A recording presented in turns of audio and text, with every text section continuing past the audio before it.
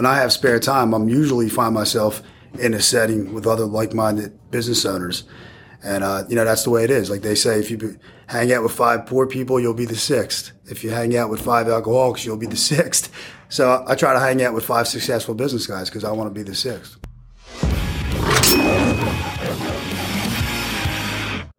Everybody, welcome to this edition of The Den. I have proud owner of Rathgeb Painting, Matthew Rathgeb. We're in 2022. Matt's been a client of mine for a few years now, and his company's just skyrocketing, and you have momentum like no tomorrow. Matt, welcome back to The Den, man. Thank you, my friend. Glad to be here, as always. Today we're going to talk about how you grew your company, how it keeps growing, some of the challenges, because I know you had some challenges, some of your success, talk about the environment we're in right now with the supply chains, inflation, how you're dealing with so many different moving pieces, right? So first of all, jump in, tell everybody who you are real fast, because they might not know you. Yeah, how you doing, everybody? My name is Matt, owner of Rathgeb Painting. Started my business March 7th, 2011 under that name, and, we've grown from a one-man show to about 33 painters as of this morning. And 33 painters. Yep, and we're moving along. We're in a growth period right now, and it's like there's a lot of moving parts, and I feel like I'm back to square one, like a startup company, actually. Okay, so that doesn't sound like a startup to me. Startup mode, anyway. Yeah, startup mode. So first of all, let's congratulations on all your success. Thank you. I met you probably, what now, 4 years ago? About 5 years ago. About 5 years ago. You were doing about 500? About yeah, 500? 560 or something when I came up here. This year you're probably going to do about $5 million? We're going to do 5, yeah. You're going to do $5 million. Yep, got my number set on $5 million, 100%. And you're already, after January, February, you're on pace for that? We definitely are. January was actually our biggest month ever, which is historically the slowest month of the calendar year. And February. Wait, this January was your biggest month in the history of your company? History of our company. Best month ever. Yep. Which is historically the lowest month of the year, January. Now, let's talk about this. Why? Because most painting companies are 1, 2, 3-man people, maybe 5 max. You're already growing to 33. You're probably, if not the biggest, second, top 3 in all of Pennsylvania, let alone the city of Philadelphia, right? Privately owned, yes. What made you, what do you credit to? Are you putting systems in place, process? Are you advertising? Let's talk about that. What are you doing different? Because so when I look over to the length of my business in the past 11 years or whatever, you think most people start businesses, technical businesses, because they're good at the technical work that the business does. I was a painter.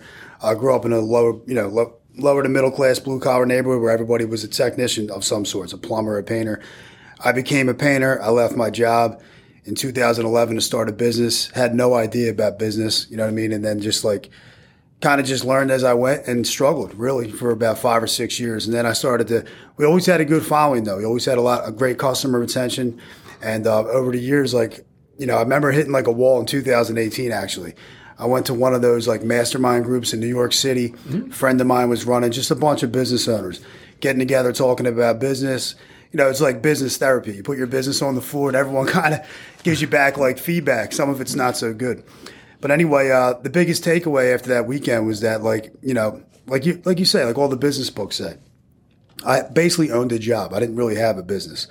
I was constantly struggling to find good people, working all day as a technician, doing estimates on nights and weekends, so into the day-to-day that I really couldn't see the dysfunction that was going on. And the biggest takeaway I got from that weekend is I came home and I hired a business coach who coincidentally owned a multi-million-dollar painting business down south. Hooked up with him, signed a 2-year contract, and he got me away from the brush. I mean, he told me on day one, listen, you're never going to scale your business if you're swinging a paintbrush. I always knew that. I've had you tell me that, when I first came up here 5 years ago. And he said, if I hear that you're touching a paintbrush, this relationship's over. So I was like, sometimes you got to be hit between the eyes with the truth. And I was like, all right, you know what? You're right. So I let go of the vine, put down the brush, and started to change my mindset. I mean, it's all mindset. You know what I mean? And I always looked at things from a technician's perspective. And I started to slowly learn how to look at things from a data perspective, from a marketing perspective, realizing that, I really didn't have a painting business. What I was a marketing and sales company that sold a painting service. You know what I mean? And so over the years, just been a million little things in the past few years, especially getting around the right people, reading hundreds probably of business books, books about becoming a leader, leadership books. I mean, attending conferences, speaking at painting conferences. I mean, all over the East Coast. So it's been a process. It's been a lot of hard work, but I feel good where we're at today.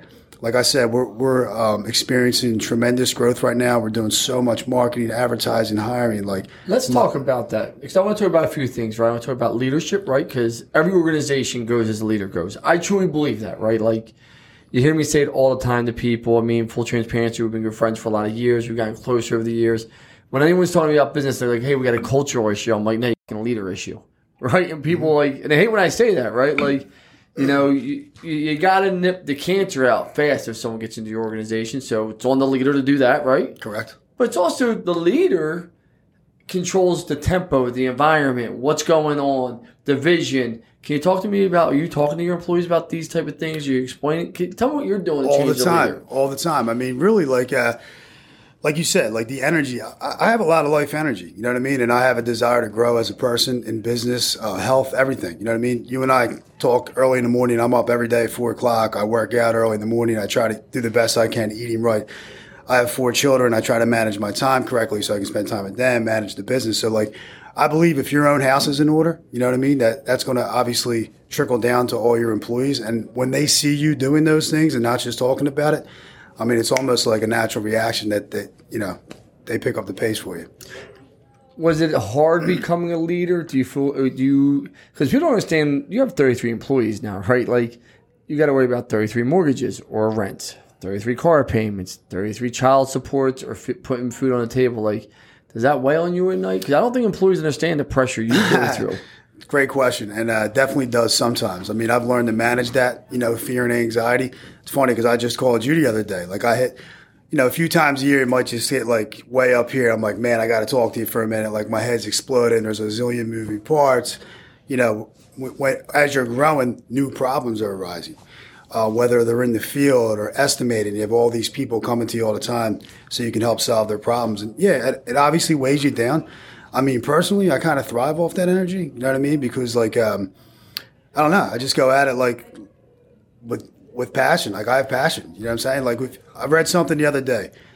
If you're doing something you don't want to do a lot, like, that causes stress, right? But when you're doing something that you love and you have a couple big whys at the end of that, that's passion. You know what I mean? So I got into a different mindset recently. Obviously, we all want to make more money. You know what I mean? That's like the first thing. You start a business, you want to make more money. But also, like, as I'm seeing people coming in, I'm realizing, like you said, this is paying other people's mortgages. We're giving out health care to our employees. These employees have children that are, that's a big deal. You know what I mean? So I'm getting a kick out of watching other people grow. Here's a question for you, right? As you've been growing, give us one of the biggest challenges you've had. Managing a lot of different personalities, I think, right now. Like, intuitively, that's the first thing that came to my mind. Just like, not everyone, I'm a 100-mile-an-hour guy like you are, you know what I mean? And I'm around business-minded people that have similar personalities, but not everybody, most people will not have that personality inside of your business. So, like, just trying to find, like, understand people's personalities and realizing, like, how to manage them, how to talk to them, and where to put them. Can I ask you a question? I'm assuming over the years you put systems in place, processes, CRMs, culture. Like, I know we have call tracking because we do that, but you had to start putting things like that in place to go from 500,000 to 5 million. Can you talk to me about the struggle of that? Because I'm assuming that's a big rock and it's probably a big pain in the ass. Because I know we deal with technology all the time. Can you tell the viewers about why it's so important in the process of that? Yeah, I mean, it started like when I got that business coach in 2018. I was obviously estimating jobs by myself. I made that transition from actually doing the work to just selling the work.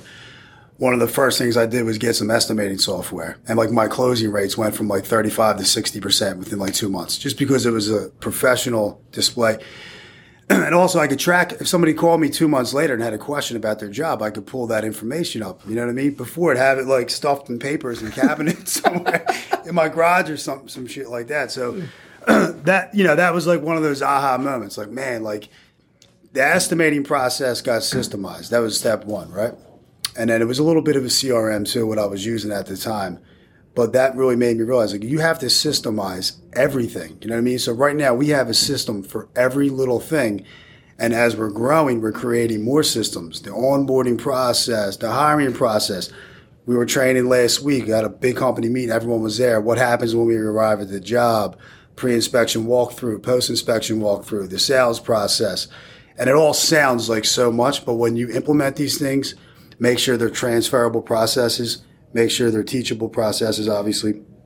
And it kind of just like all comes into symmetry at times. You know what I mean? You know, I don't know how I did it prior to using these things. You know, it's funny. I thought about you were coming in today, and I was like, you know what?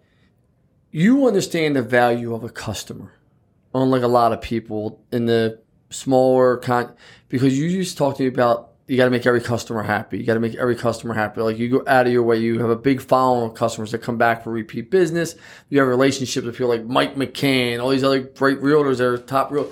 Can you talk to me about your value, why you value customers so much? Because you don't look at them as a customer for one time, do you? No, you want your customers for life. I mean, there's no doubt. It's funny you said that because I was training a sales guy this morning. And he's out in the field. He's doing okay. He asked me to go on a few quotes with him. And it was a brand new construction house. We gave him a price for the whole house.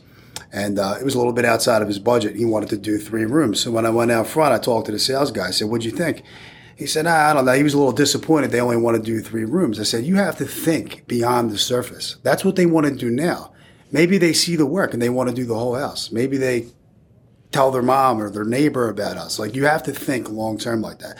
We're not just collecting one check for them. They come into the business. They become part of our business. We'll market to them, all sorts of things. But yeah, it's always the closing rates on a return customer are 95%. I believe that. It's a lifetime value. Here's something for you to write for the viewers. So many people, and you've been through it. You, Travis Marco, Josh. I can name 100 of my clients that are still with me today that came up here with that, oh shit, I got diarrhea. I got to cut this check. I've never done something like that. Can you talk about the marketing and that process of that's out of my budget, but I'm going in.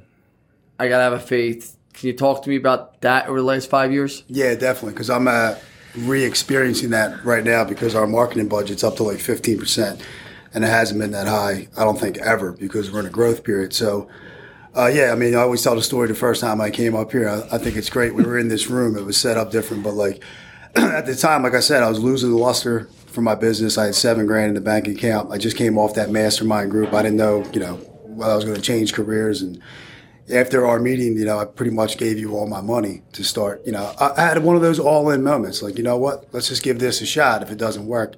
And it worked over time.